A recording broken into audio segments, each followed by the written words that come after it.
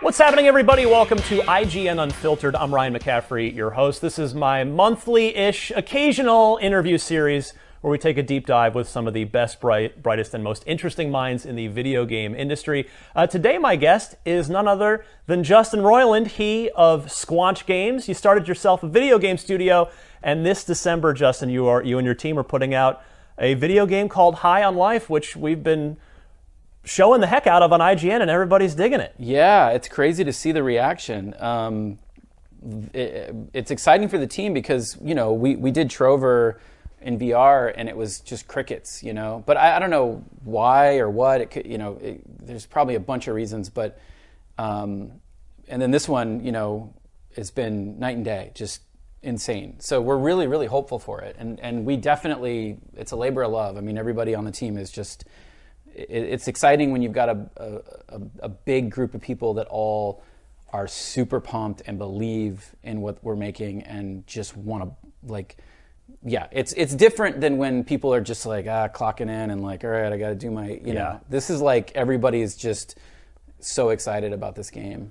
Well, we're gonna talk a lot about High on Life. With this show, I love to just kind of take a walk through your career a little bit, because you know, in doing a little research, because I'm a huge fan of Rick and Morty, everything, Solar Opposites, so I'm thrilled to meet you here and have you here at IGN, so I appreciate it.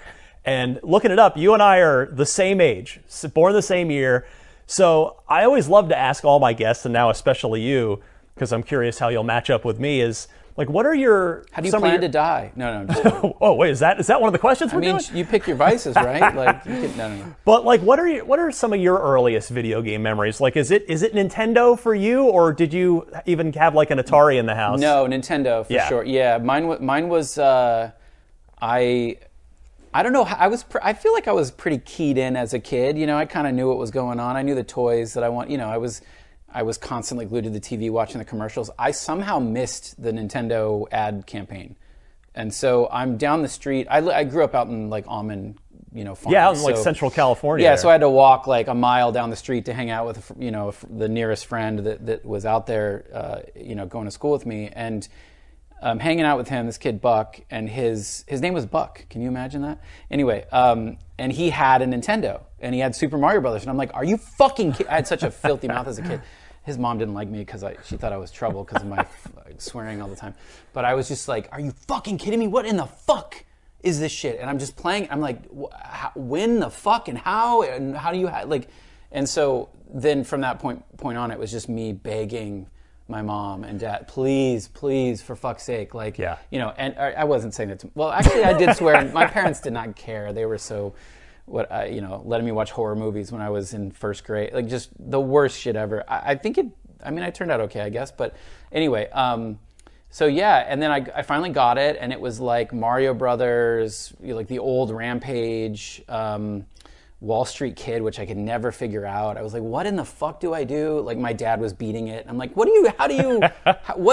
things are you picking up on? I don't understand.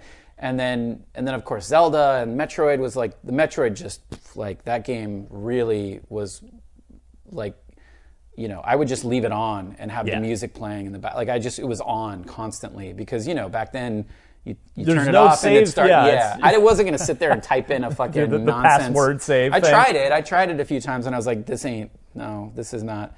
So how were you able to eventually, you know, win your parents over to get you the Nintendo? Because for me, it was first communion money. It's like, I'm going to say I'm saving all, and then I'm buying the Nintendo, which was like, I think either $100 or $120 back then. No, my friend Jackie would be like, you got it the next day. But the truth is, no, I had to, we were like middle class, you know, my dad was smart and he bought like a nice plot of land with almond trees. And so there was like, you know, aside from my parents both working, like they had that money coming in and to offset, you know, the mortgage on the house, blah, blah. It was like middle class, you know?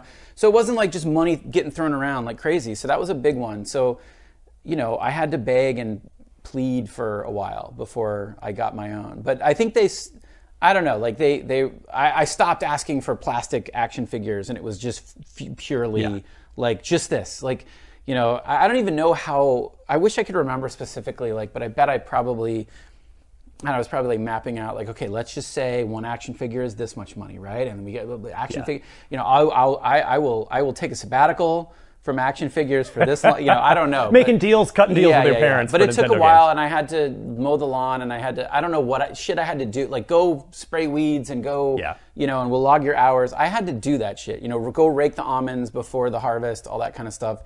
I mean, that's how I got my Sega Genesis, was I had to work that summer 8-hour days, and my dad was like $2 an hour, something like really fucked up, you know what I mean? Like, but it seemed good to you. Well, I didn't know that any better. So me and my friends, when I was growing up, we would go out with rakes, and we would, any stray almonds, we would just, not leaves, almonds. We would rake the almonds into that pile down the middle of the almond lanes, so that when they would go pick them up, all these missed almonds would get harvested. But and that's how I got my Genesis, because that was the next one that I was like, holy fucking shit. I was like, went from... Sega does what Nintendo don't. I was caught up. Well, the truth was, there was a place in my town that had, like, you would go in and you would pay $5 an hour, and you would sit down and you could just put headphones on, and you could grab any games they had and just play. I had a place like that too, called Gamers, and you could just rent time by the hour on any of the systems and just like go. And I went, and I remember the Superman game, Sonic, or sorry, not Superman, Spider-Man. That old school early Genesis Spider-Man with the music is still just in my brain.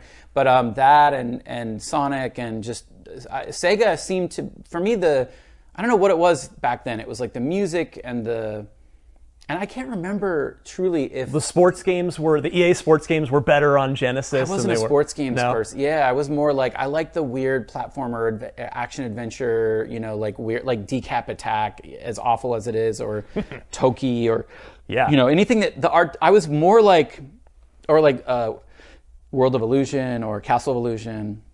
Like, I love the art style. I love like platformy stuff, and like really cool like art direction was like just grabbed me, and then I would get just stabbed in the gut. You know, it's like, oh, what a piece of shit this game. You know, this game fucking sucks, but it looks cool. I got tricked so many times, but I can't remember. Did Genesis came out first, right, before Super Nintendo, or am I wrong about that? I'm trying to remember if they had both there. Now I'm blanking on it too, now that you're putting me on the spot. Because I had a Genesis before I had a Super Nintendo. But I don't know if you were like me. I could only have one console at a time. I never had more than one in the house. I eventually saved up money and got the Super Nintendo, and it was like, holy shit, was there all kinds of good stuff to discover. But for some reason, for a while, it was just Genesis. And I don't know, there were certain games that reinforced my choice. Because, like, I don't know if you remember the old Beavis and Butthead games, but like if you go back and you play the Genesis versus the Super Nintendo, the Genesis version is thoughtful. It's like an adventure. You're picking up inventory. It's more of like an adventure style, like, you know, top down. You're moving around a world. It's fucking great. And then look, you know, it's great for that time.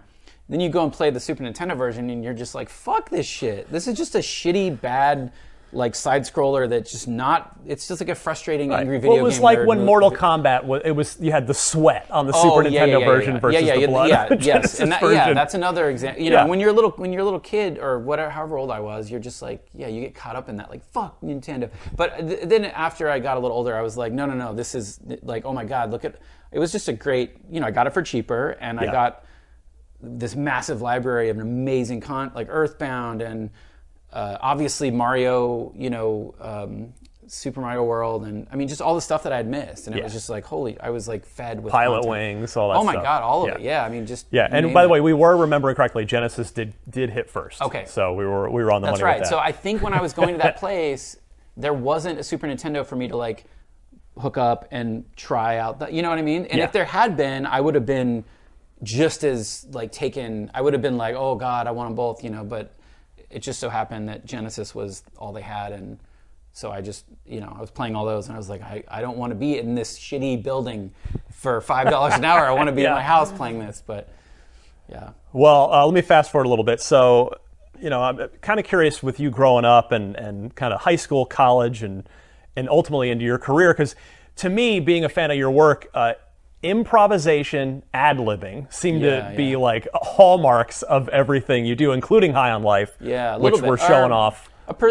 Like I would say Trover was like 70-30 with 70% being, ad-libbed. Written. Maybe, Wait, 70 ad-libbed? yeah, and 70 Trover. ad-libbed? Yeah, I might be a little off there. Like Spencer was my writing partner or like head writer on that game. Sorry, I just touched the mic, but Spencer was my head writer on that game, and it was like, there were just a lot of circumstances that caused that game to be a lot ad-libbed, and I think it was because I temped a bunch of stuff thinking we would replace it later.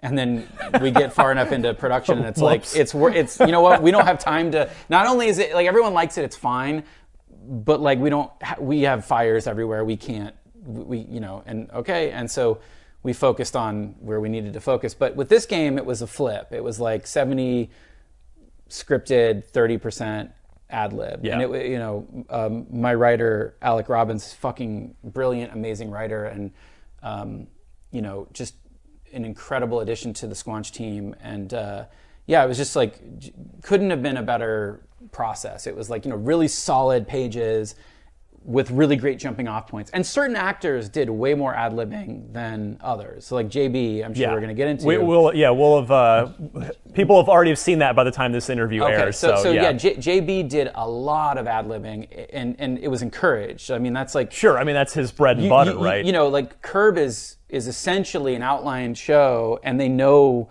When they go to shoot a scene, they know like the beginning, middle, and end. They know every character's sort of point of view and perspective, and then they just run scenes. And JB's like one of the best, out there. And I was like, dude, like if once he kind of understood, the scene and what was going on, he could just go. And it was, and we're, that it's like us going the extra mile to make sure that's what gets in the game and not just the scripted, like what's on the page. So I'm curious then, given that improv is a through line through your stuff and that we are the same age, I'm wondering if you, like me, watched a lot of Mystery Science Theater 3000 growing up, and or Whose Line Is It Anyway? The old British version. I wasn't as, I don't know how I kind of missed the boat on Whose Line.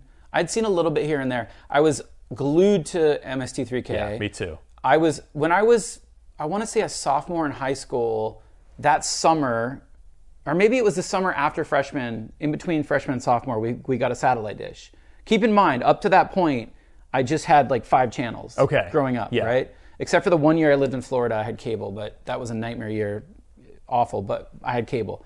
Finally got a satellite dish with everything. And including Comedy Central. Yes, and so I went completely nocturnal that summer. So I would sleep till like 6 p.m. I'd get up, and I would have either the night before like highlighted all the satellites I was going to turn to at what time and what channels I was going to be on, and I literally would highlight for the entire night until like 6 or 7 a.m.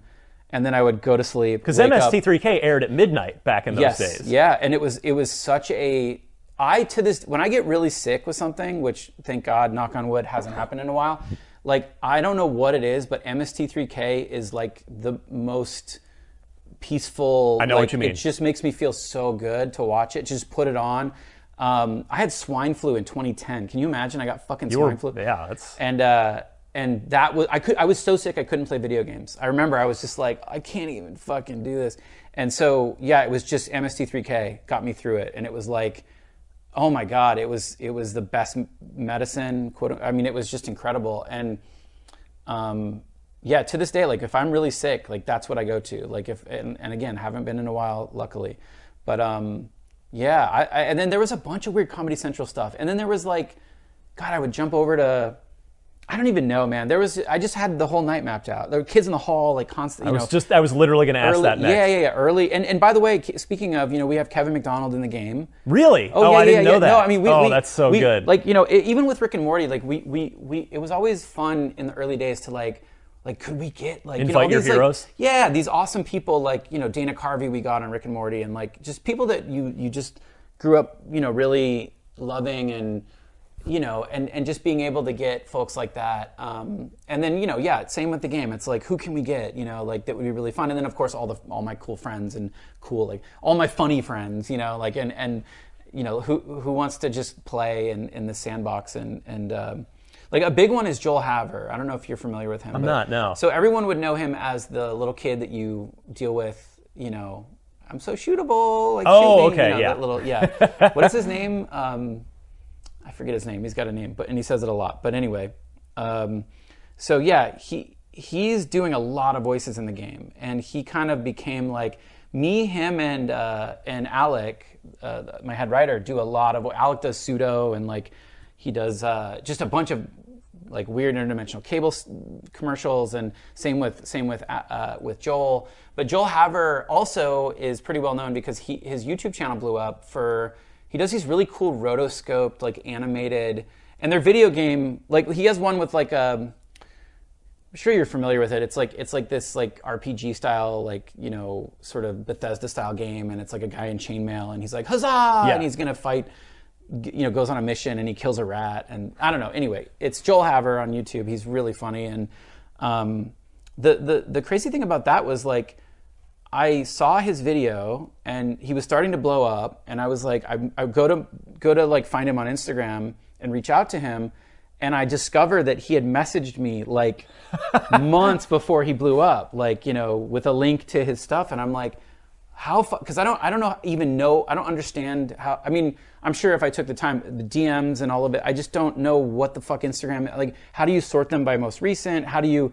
Like I won't see anything, and all of a sudden I'll go and check, and I'll be like, where the fuck are all these? Now I've got a bunch of like verified people, but how do I get to them? Right. Because now they're there, and like I don't have them normally. I just gave up. I was like, I don't understand this.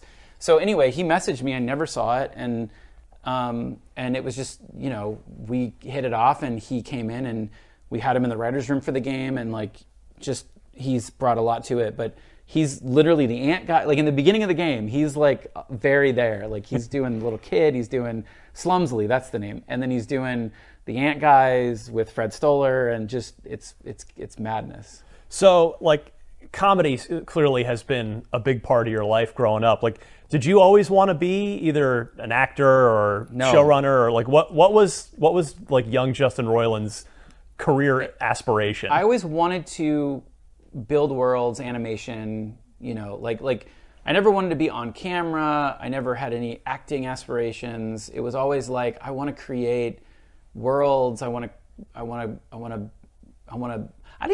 even think I had aspirations to do voices. I think it was more just like, I want to create, like, you know, I remember when I was a kid being a big fan of Ren and Stimpy, a big fan of Beavis and Butthead.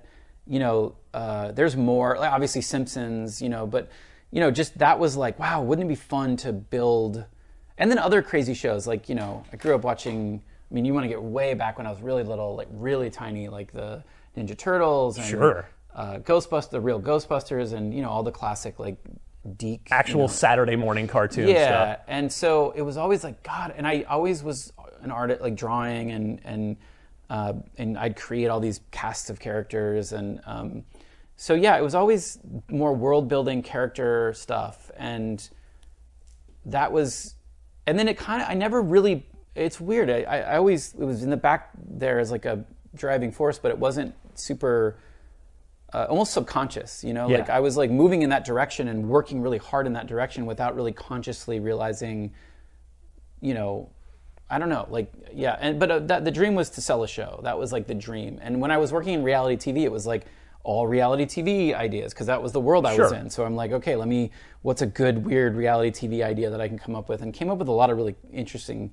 clever ideas, but it was just, that's such a weird fucking scene, man, reality TV. But is that your college years? Because when I was looking you up, there's kind of a gap in your Wikipedia between high school and then, you know, going to getting connected with Dan Harmon.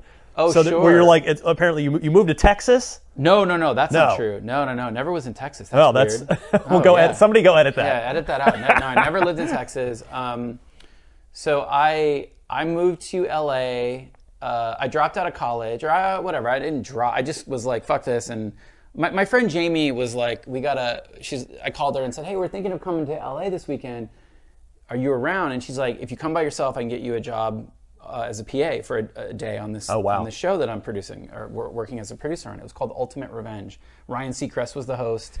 Woody Frazier Productions. It's like a hidden camera prank show where you'd set up your friend to get revenge on them for some fucking slight that, right? You know, and So I did it. So I was like, fucking, I'm in. So I went there. I worked that Saturday, and then by the end of the day, oh God, I wish I could remember her name, but the production manager basically said, "Do you want a full-time gig?" Wow, you must have had a good day. Yeah. Well, I was like, this is fucking. You'd arrived. Yeah. Well, I was just like, what do you need? Like the door is open. You're charging I was through on. I was like, does someone need a chair? Like, does someone need a, like, I was just like, what do I do? Like, I was so excited to be in that world, just anything even adjacent to the entertainment industry, that I was just fucking on. And so by the end of the day, she's like, hey, like, we need to fill the slot, for the rest of the season. Would you want it? I'm like, yes. Drove back the next day, drove back at the end of shooting. So I'm like exhausted, but whatever, it was fine. And I luckily didn't crash. I don't fall asleep when I'm driving. I don't know. I just can't. That's good. That's a good thing. Couldn't fall asleep in school. It's not recommended to fall asleep while you're driving. But I can't. Like I physically have never been able to. I couldn't fall asleep in school ever. Wanted to, couldn't. But anyway, so yeah, and then I drove back Sunday and was there for Monday, and like I moved to LA overnight basically. Wow. Yeah, was staying in a hotel for the first week, paying like $10 over my daily rate to stay at this. I was like losing money for the first week just to like get my footing and figure out where the fuck am I going to live. Yeah. But then and it just reality TV was my life. And so a lot of if you go to IMDb, a lot of my credits are like all these weird, obscure, People's Champion and a lot of. What is it? What the fuck was it? Like First TV or something? Like guys that did BattleBots. Oh yeah. They had a show. They imported a UK show called Trigger Happy TV that I worked on. Just a bunch of random shit that no one. I worked on Crossballs. That's where I met like Rich Fulcher, Andy Daly, Matt Besser. Just all these. That was the first show where I was like, oh my god, I'm working in a comedy. I'm working in the scene that I want to really be closer to. And anyway, I worked on Extreme Makeover Home Edition as an associate producer. That was fucking insane. I've got stories, but anyway, yeah, a lot of that stuff, like working. And then my nights and weekends were Channel 101, like making me and my buddy Savan and Abed making, writing, recording, and animating these little shorts that we would do, and learning. The Dan Harmon kind of story circle, like really, that was my kind of college. That was my real training of like, right. Okay, how do I really craft a narrative that has curvature, that feels like a beginning, middle, and end, that, and then House of Cosby's was where I really cracked the I was like, oh, okay. Like it kind of was like, oh, I see this now, but. So anyway. If the dream was to sell a show then, when you sell Rick and Morty to Adult Swim, what's that? Walk me through that day. Well, it wasn't, that's the thing. It's never just a day, man. It's like a period of, it's like a slog and hoops you got to jump through and all kinds of craziness. I mean, there's so many little mini stories to the lead up from, Dan and I talking, and he's like, Adult Swim wants a show. I'd love to partner with you. Do you have any ideas? And I'm like, well, what about the Doc and Marty thing? Yeah, the Doc and Marty characters. And he's like, fuck yeah, I love it. That's the perfect energy to build a frame around. And so, and then from that point to getting the green light to series, holy shit, was there like a journey there, Are your parents super supportive along the way, by the way? Oh, yeah. No, I mean, even just from, I'll be honest with you, like I was floundering back home. I don't know what the fuck I was going to do. I just wasn't feeling like the bachelor degree or the associate's, I just wasn't like, I was dropping classes right before you. Do you know what I mean? It was like that day where it's like, if I don't drop this, it's going to hit my GPA. Yep. So like, I was just like, half my class is gone, but every single semester, like right before that point. But then I'd keep the ones, like I kept Photoshop, I kept Premiere, Adobe Premiere, I kept the journalism class because I was doing comics and they're terrible. But it was just me like figuring out my voice and and stuff. But yeah, like getting back to like what ends up happening is when you work hard and long enough, by the time you get the big win, the big like holy shit we have a show, it's not as It's not like a movie. No, it's not like winning the lottery, like popping champagne. Right. It's sort of like, it's like, okay, all right, we got to now the real work starts, yeah. right? It's like by the time it actually happens, and this isn't the case for everybody. Some people will hit the lottery, quote unquote, metaphorically, like really young, and it is the like holy fuck, and they go fucking crazy, and it's like, and I never got that. Mine was like this long burn, and by the time we got, and we had worked and done a bunch of, we had like acceptable TV that we did, in 2006, 2007,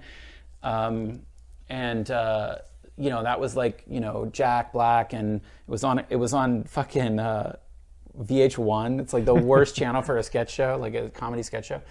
But anyway, so we, that didn't continue. That was like this real crazy slog, and again, nobody knows about that, but there's like crazy stories about how hard that show was to make because we were literally producing content in 4 days, so that like the audience was voting on what would come back. And then we had 4 days to literally from soup to nuts have something. And I was running the animation department, plus I was in a bunch of sketches. So I was getting pulled left and right. And I had an amazing core team in the animation department that were just crunching. I mean, we were living in that place. We were sleeping under our desks. We were there full-time, 24/7, basically, once the show got onto air, because they kept voting back the animated thing. So every week we had to deliver in 4 days. It was fucking bonkers. But do you think that helped kind of ground you in a way that you didn't have like some overnight absolutely. firework? Yeah. No, I think, well, and also just my upbringing and stuff. I'm pretty humble, and I'm pretty, I mean, look, this sounds like, truthfully, like I don't really crave the spotlight. I like to kind of hide behind the stuff I'm making, and yeah, I tend to be pretty down to earth, and just I like to be around people that are, smart and just normal. I guess that's for lack of a better, And I stay as far away from politics so I can hang out with a lot of different people, which I think is great. And but yeah. No, it's. I attribute that more to my upbringing and stuff, but I will say, like, I'm very thankful I didn't achieve some kind of success early, because I was fucking I was wild. I was out of my mind when I was in my 20s. I was crazy. What does that mean? Just like fucking nuts. I was like, I had all this energy. I was just like, I don't know, like like you'd have spent a bunch of money on something stupid. And, no, not even that. I would have been perceived as like, God, I don't even know how to. I don't know. It just would have been like... It wouldn't have gone well. Yeah, it would have been more... it was perfect the way it happened. It needed to happen the way it happened, yeah. So when you get the 70 episode order for Rick and Morty, when that comes along, are you able to enjoy that success? Because that's a big deal. No. No? Not really. It was sort of like, it was like, a mixture of, okay, this is awesome and crazy, but almost outside of body kind of, like not really, to this day, still haven't really connected with the reality of it, even though we're, headlong into season 6 airing and writing on, it's moving. So no, still haven't really connected with that, it's crazy. Have you celebrated that in any way, shape, or form for yourself, or is it just like back to it? I plan to, like, I'm building a studio. I'm doing things that I'm like, I think that's going to be the big, like, this coming 2023, is going to be like sort of, we're shipping this game. Obviously, we have more work to do post ship, but like,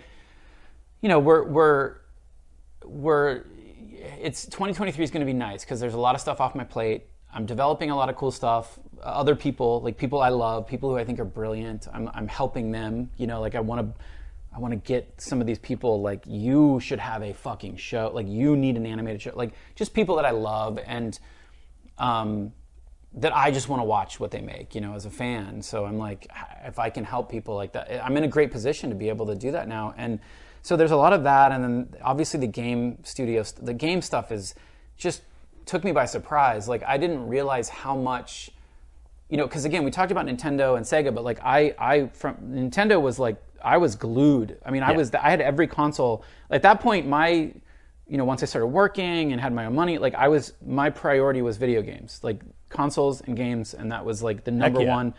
Handheld was massive for me, like huge, and but also console, all of it, So I had everything. I mean, anything I can get my hands on, and I even took out like credit cards to get, I worked at Best Buy and I got a Best Buy card to buy my GameCube and the games. I just reckless, but I was like, this is important for me. It was like it was huge.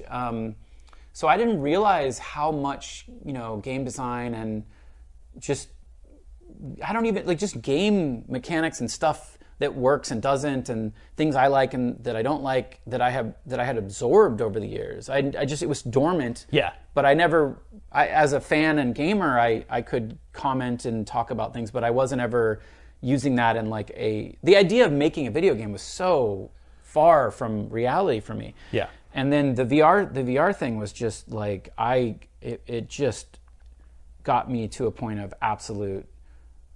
I just was like, I need to play. I want to build in this sandbox. Yeah. I need to. And so I was like, anything.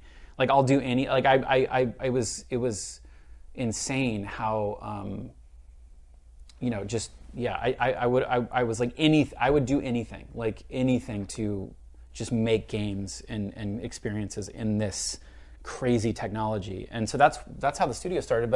But now we're like kind of finishing. Well, way back then, finishing Trover. It was this epiphany of like, holy fuck! I built a fucking game studio. I mean, Tanya helped me do it. We built a game studio. Like, we could just make a fucking game. We could just make a regular video game. I never even that wasn't even ever in my mind. The gateway drug, so to speak, was VR.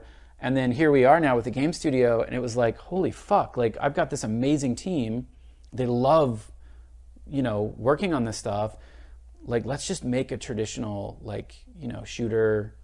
And I had the talking gun idea, and I was just like, these talking gun. Every fucking few months, I was like, oh my god, when is the talking game going to get announced? The talking gun game. You were waiting for someone else, the other shoe to drop.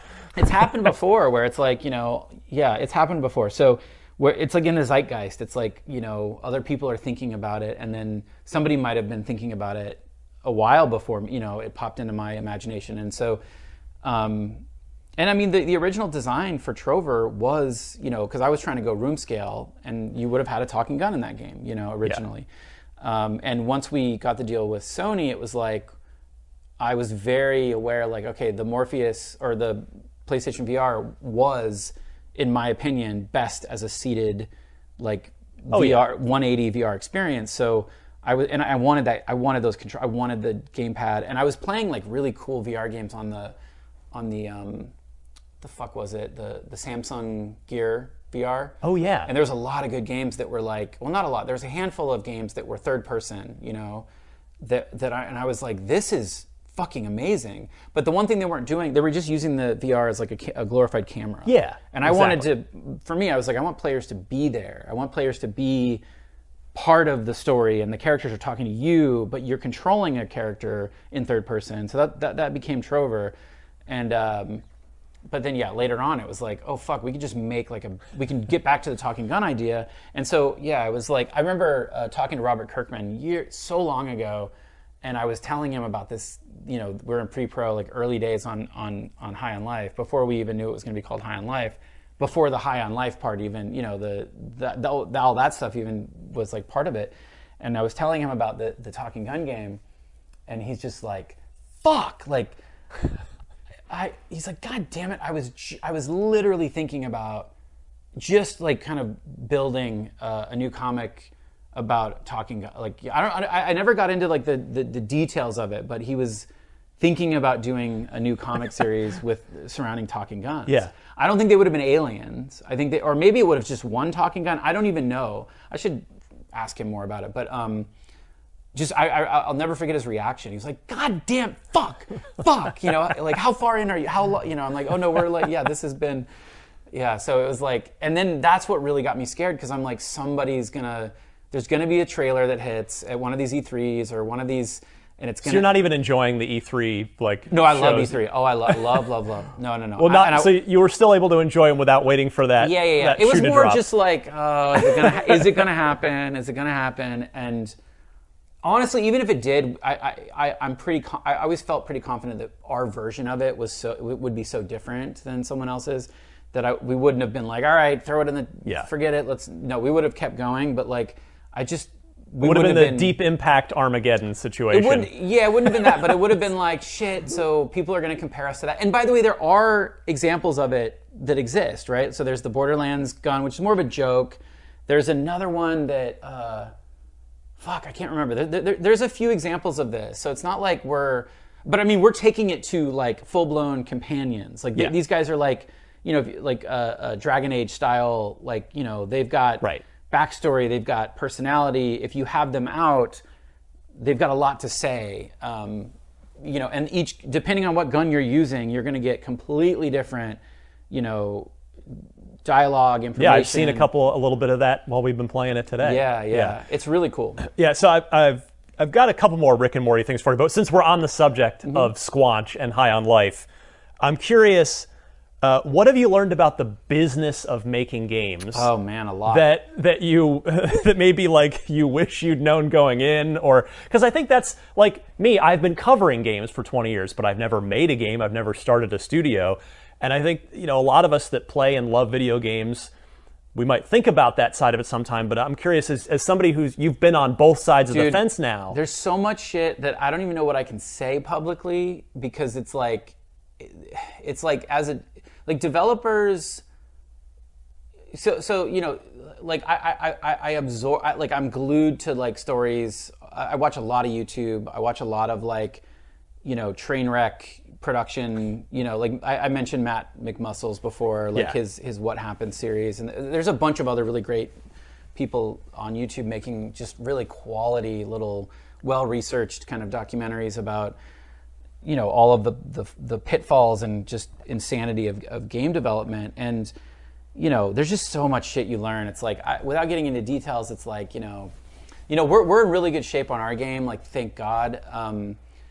But, you can see how, like, games get shipped before they're ready. Like, you can see, like, why it happens. There's so much politics. There's so much, like, there's relationships at stake. There's partnerships. There's marketing deals that are in place that you'll lose. It's just so much. I mean, again, I might be saying too much here, but like, there's a lot going on behind the scenes that developers. It's a fucking and developers can't just publicly say, look, here's transparently what's going on, why this happened, and so it's like this. Oh God, and as a gamer and as a fan of games and a consumer of like like one of my biggest, pastimes, it's crazy to see.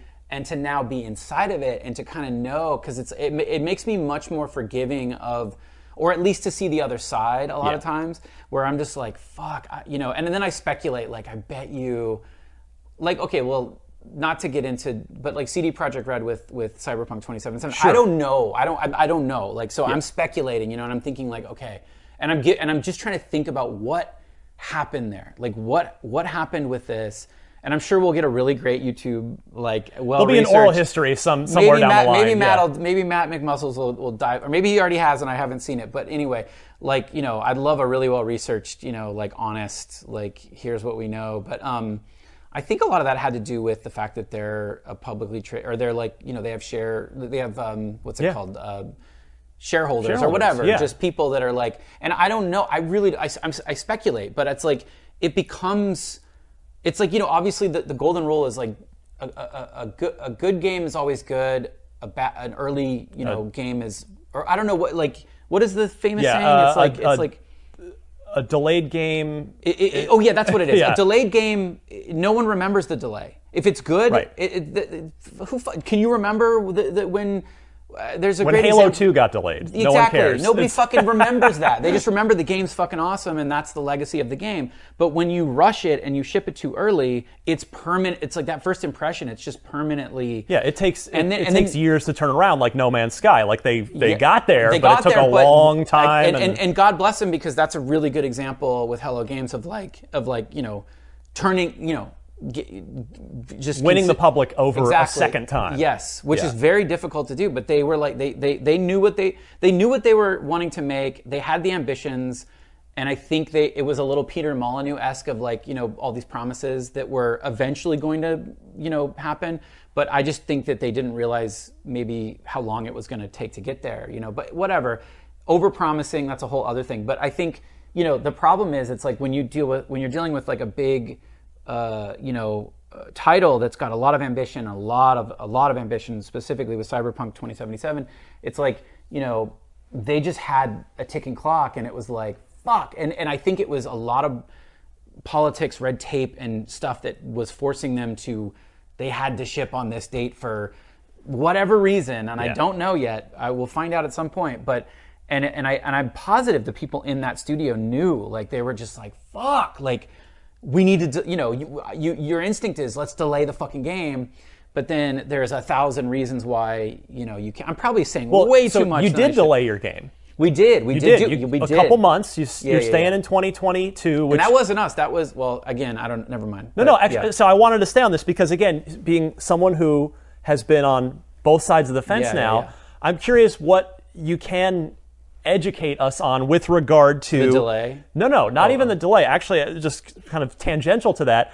Of, you know, exclusives are such a big thing in the games business, right? Yeah. You're an Xbox exclusive. You're a Sony. Sure. In this case, you guys signed up with Microsoft for this. Yeah. Game and Pass, I'm curious, like, how does that, like, literally, how does that come about? Like, are you out pitching High on Life to publishers, and Microsoft likes it and says, hey, we'll make you some financial guarantee if you get it on Game Pass and make it exclusive to our console? I'm just curious of what you can say without breaching any contracts. This is so funny. How does that exclusivity deal come about? You're an indie studio. You could have put it on every platform. You could have put it on PC only. You could have signed with Sony. It's the answer's simple. It's so funny because this is like where I miss Tanya. You know, like we're still. Yeah, she'd been a producer at Epic for a long time. We're still buddies, but like she would always be at these and just be like, you know, like she was really good about that. But now I'm just like, okay, what, you know, I have all these answers. I think that the big answer is just being an indie studio, you know, and making such an ambitious game. Early on, you know, we don't have a big like Trover wasn't like a huge revenue stream hit for us. It certainly did well enough. I think it's one of the better titles on the Quest, and I love the Quest. You know, I'm in VR constantly. Yeah. But obviously, I made the game. I'm biased, right? Like I wanted a game. I make games I want to play. I make games that don't exist that I want to experience. And of course, by the time I'm done working on them, I'm like, I can't. I'm done. Well, you're just like about most developers like that. Yeah, I've played it enough. I'm good.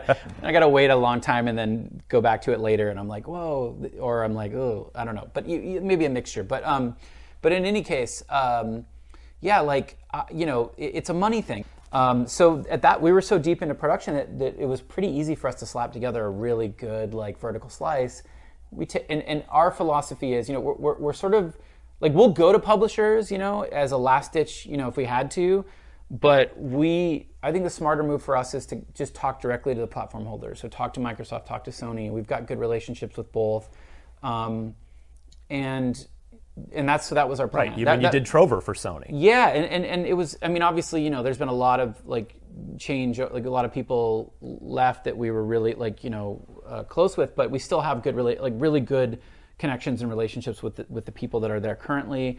We have obviously a great relationship with the folks at Microsoft, and so we just like let them play the demo, you know, and we went to other people outside of those two just because, you know, you cast a wide net, and we were like, if we don't, it's either we raise more, you know, capital for the studio, like with some sort of like series, you know, some sort of Silicon Valley style, you know, fun, you know, what's it called, VC style money raise, or we get a deal with one of these platform holders, or we go to a publisher. If you bring it and the game is really of good quality and interesting, or doing something new, or doing something unique, or whatever, we're trying to do something more like classic, you know, single player Metroidvania first person shooter action adventure, like with upgrades, and obviously with this massive umbrella of like crazy comedy narrative, to the point of just as ambitious as you can get that in that department with the cast and everything else. But you know, so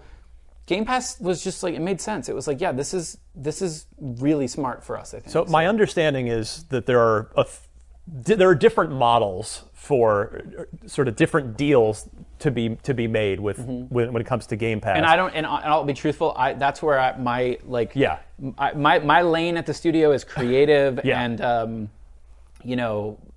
big picture and then sometimes getting into the minutia of like certain like feel and or jokes or timing. But and then obviously early days, big picture, global, like what's the big narrative, what's the world, what's the characters. But when it comes to that, I have no fucking idea. That's my CCO, Fridley. He would know all that shit. But yeah, I have no clue what our so it's where we are. Already being knee deep into production, I imagine you're getting some kind of backstop against that investment, and then your game's on Game Pass where you've got a pretty Steam. Good chance. It's going to be on Steam. It's going to work on the Steam Deck. I've been playing it on the Steam Deck, just the dev, our dev build, and it's like.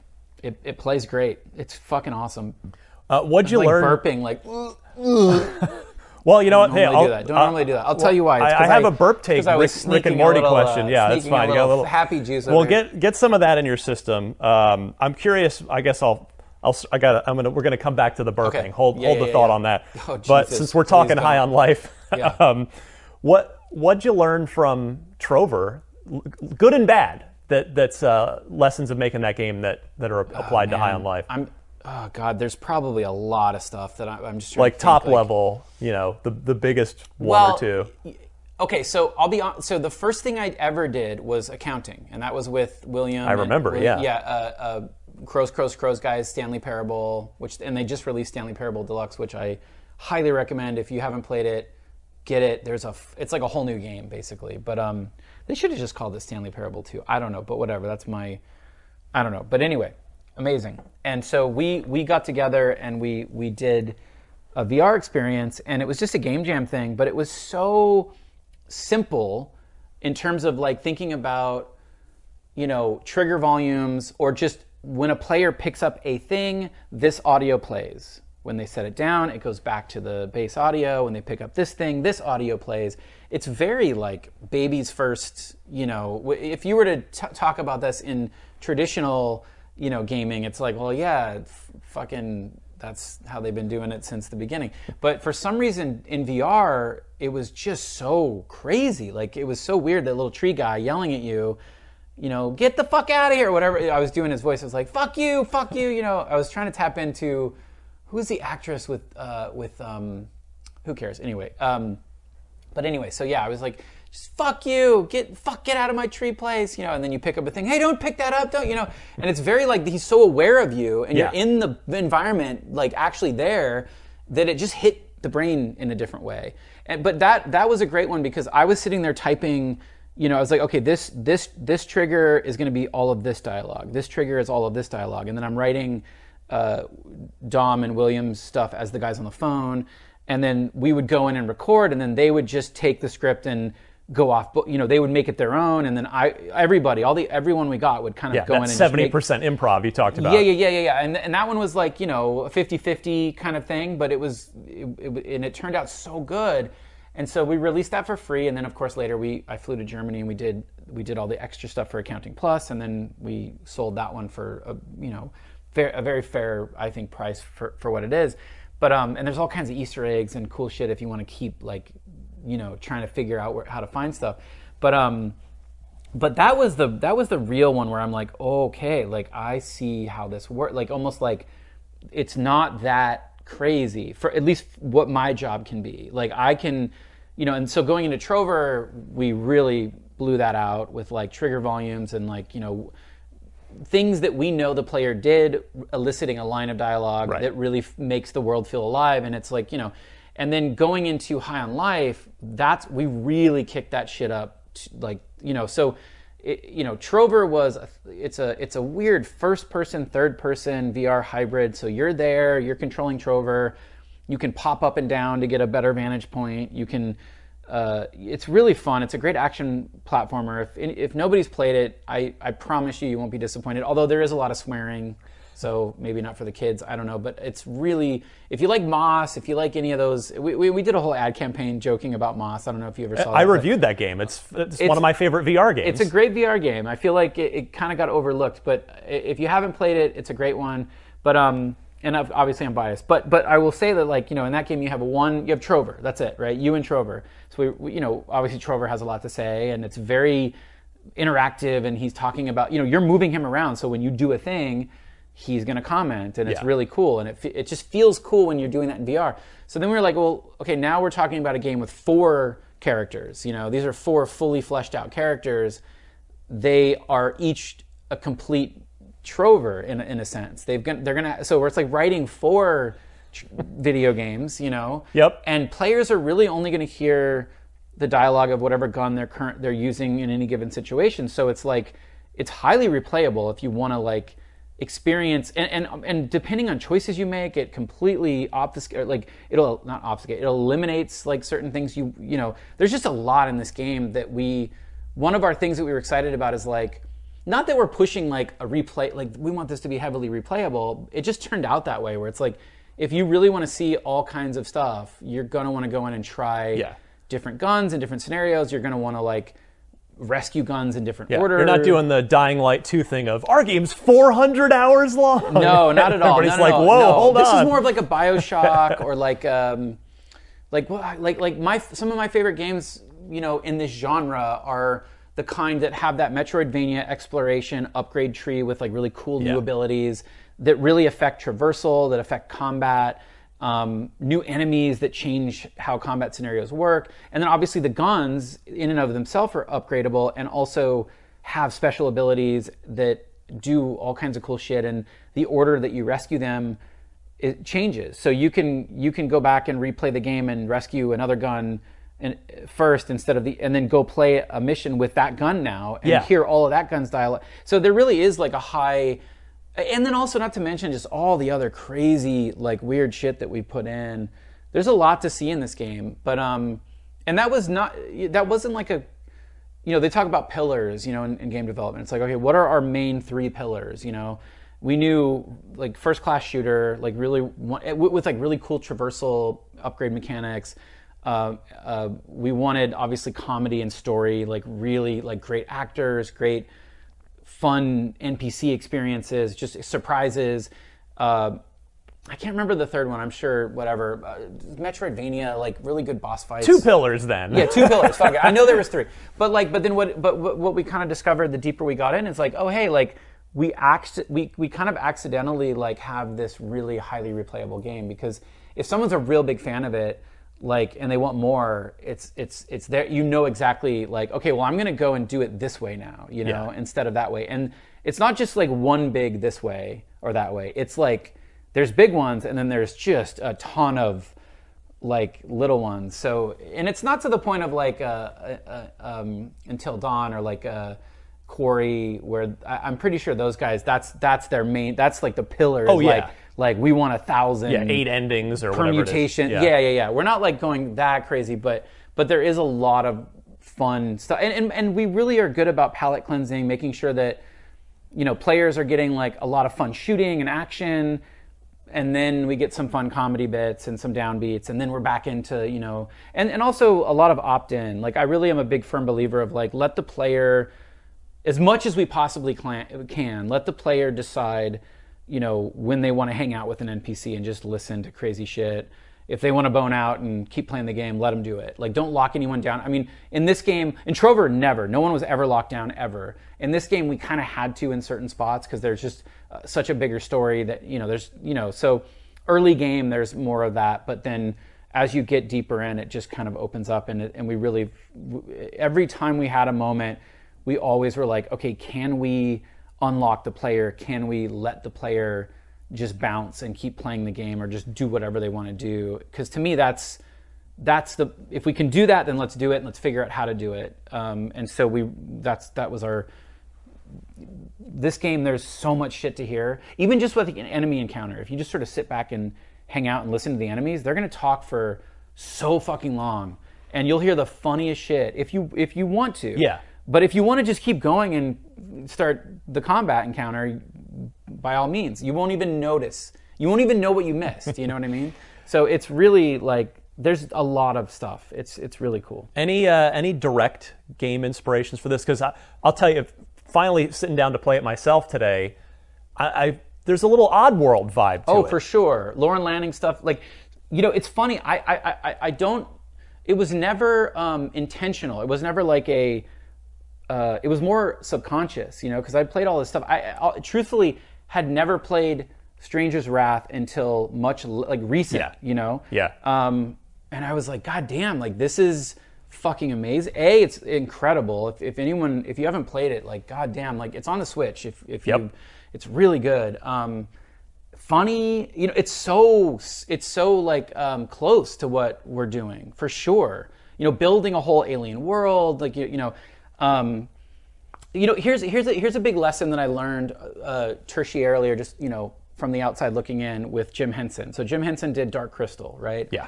It bombed, and I remember him watching an interview or reading something about him talking about how he believes the problem was there wasn't that human element, that sort of grounded, you know, a human being to kind of like, you know, it was almost too alien, too, you know, the Gelflings weren't enough for you to like transpose, you know, or like look at them and they're the protagonists I relate to. They were too weird and uncanny valley, and like, at least that's what he felt was one of the problems with it. I obviously absolutely adore that movie.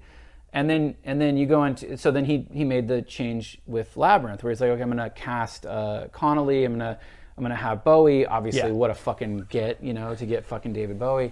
But anyway, so they, you know, we'll have human characters at the core of the narrative, and then we'll have all the craziness around them.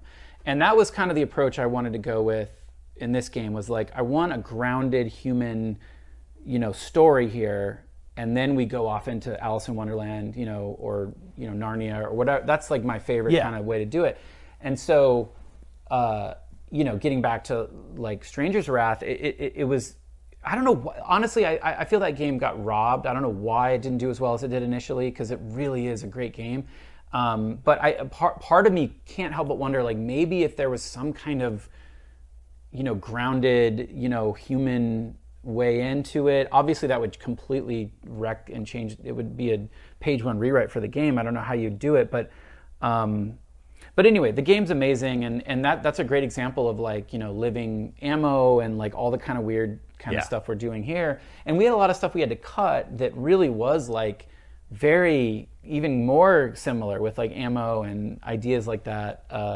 And obviously, like I did play the fuck out of Oddworld, you know, the originals, and Munch's Odyssey I played on the Xbox, and you know, I don't think I finished it, but I played quite a bit of it, and then Strangers, I was one of those idiots that I didn't get it when it first came out, you know, and now I you play it now and it's like it holds up really well. Sometimes it's timing, sometimes it's marketing, you know, it's like it can be anything. It's a perfect storm of a lot of things, and I don't even understand it, and that's where you know, that's one reason I was actually, because I'll be honest, I said this live on the air, so I'm not like just sitting here kissing your ass, but I High on Life was one of my standout games from the Xbox showcase. It just seemed fresh, it seemed new. Thank you. Yeah. And honestly, like I'm kind of happy that it's coming out in December, because then it's not near Call of Duty. You know, these games with 100 times your marketing budget, or you know, I mean, God of War is going to be out there, but very different too. But they're still I still competing for time. And absolutely, for, like, a lot of people only have you know, enough money for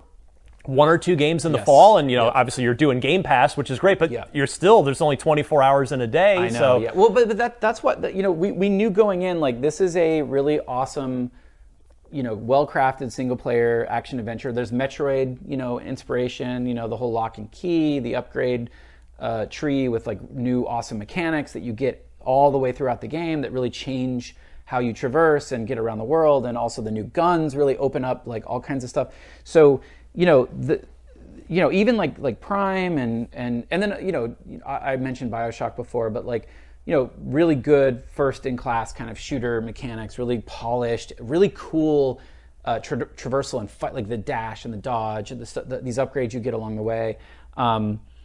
that kind of stuff. But ultimately, like making a game that's like, hey, so this is a really good, like just solid, 15-hour, like, awesome game that you can obviously spend way more time if you want to go back in, or if you want to sit and hang out and listen, or literally watch the fucking 4 movies that are in there. There's full-length 4 movies in this fucking game. One of them has commentary throughout the whole movie too, by the way.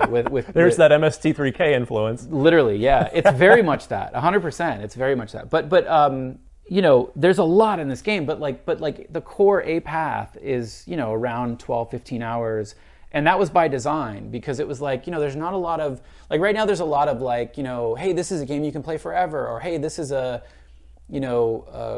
microtrans free to play. There's a lot of like, the gaming industry has sort of gone in a lot of different interesting directions. But my favorite shit is like, give me a Shadow of Colossus, give me a... Yeah, I don't need a game that's a job that I have to play for 80 hours. I love Minecraft.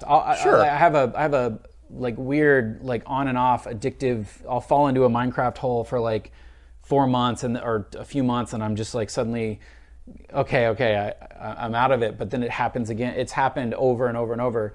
I have a server, by the way. If anyone wants to play on my Minecraft server, it's chuntus.com.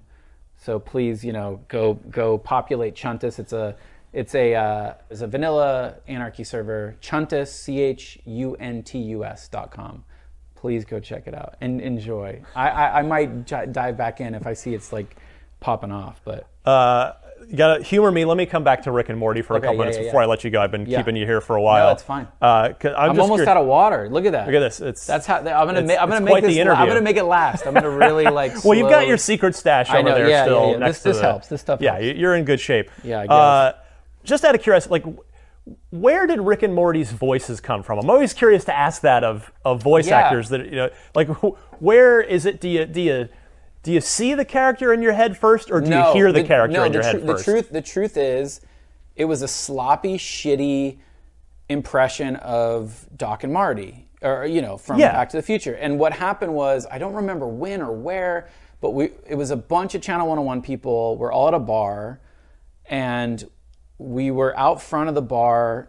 It's such a hazy memory, but I remember like. There was this bit we used to do, like Ridley would be, like Harmon, Ridley, Drew Hancock, Wade Randolph, I remember was there. Just a bunch of these, like, just Channel 101, like early days, like people.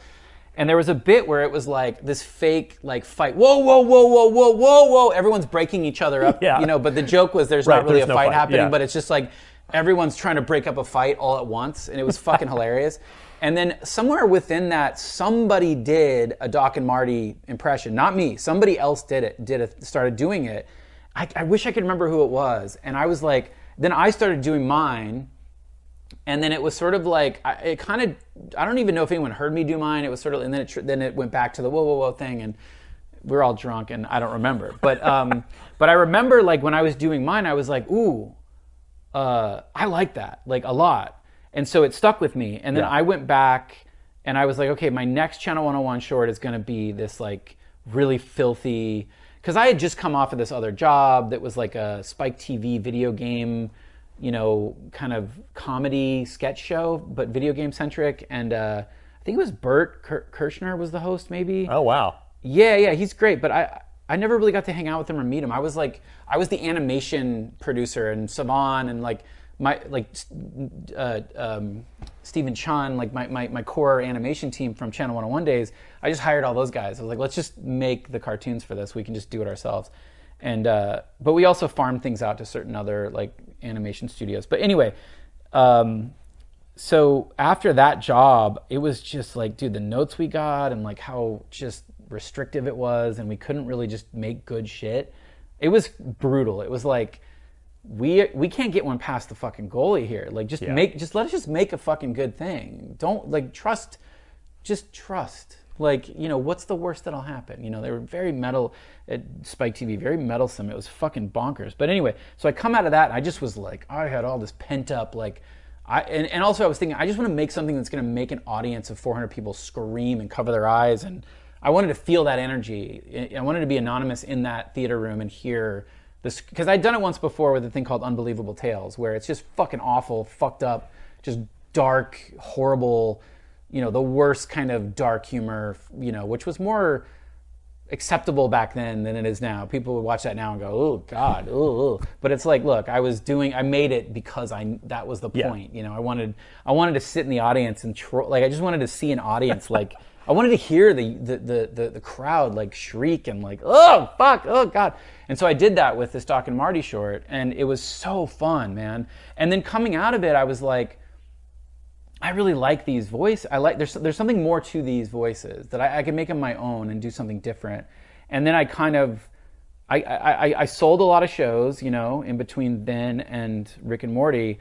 And I was always putting those voices and those different incarnations of those characters into the shows, and sort of figuring out like, okay, and they'd be very different each time, like personality, but it was those voices still. And like one of them was called Relative Insanity, and there was like a grounded, normal, sane guy with an insane family, and the triplets were the Morty voice, but all three of them sounded, but they had a little more of like a British hint affect, to it. Yeah. But just more breathy, than Morty. But no one would know the difference. Like you do Morty, and it's like I could do all the different versions, and that's just Morty. Like and I'm like that's fine. I don't.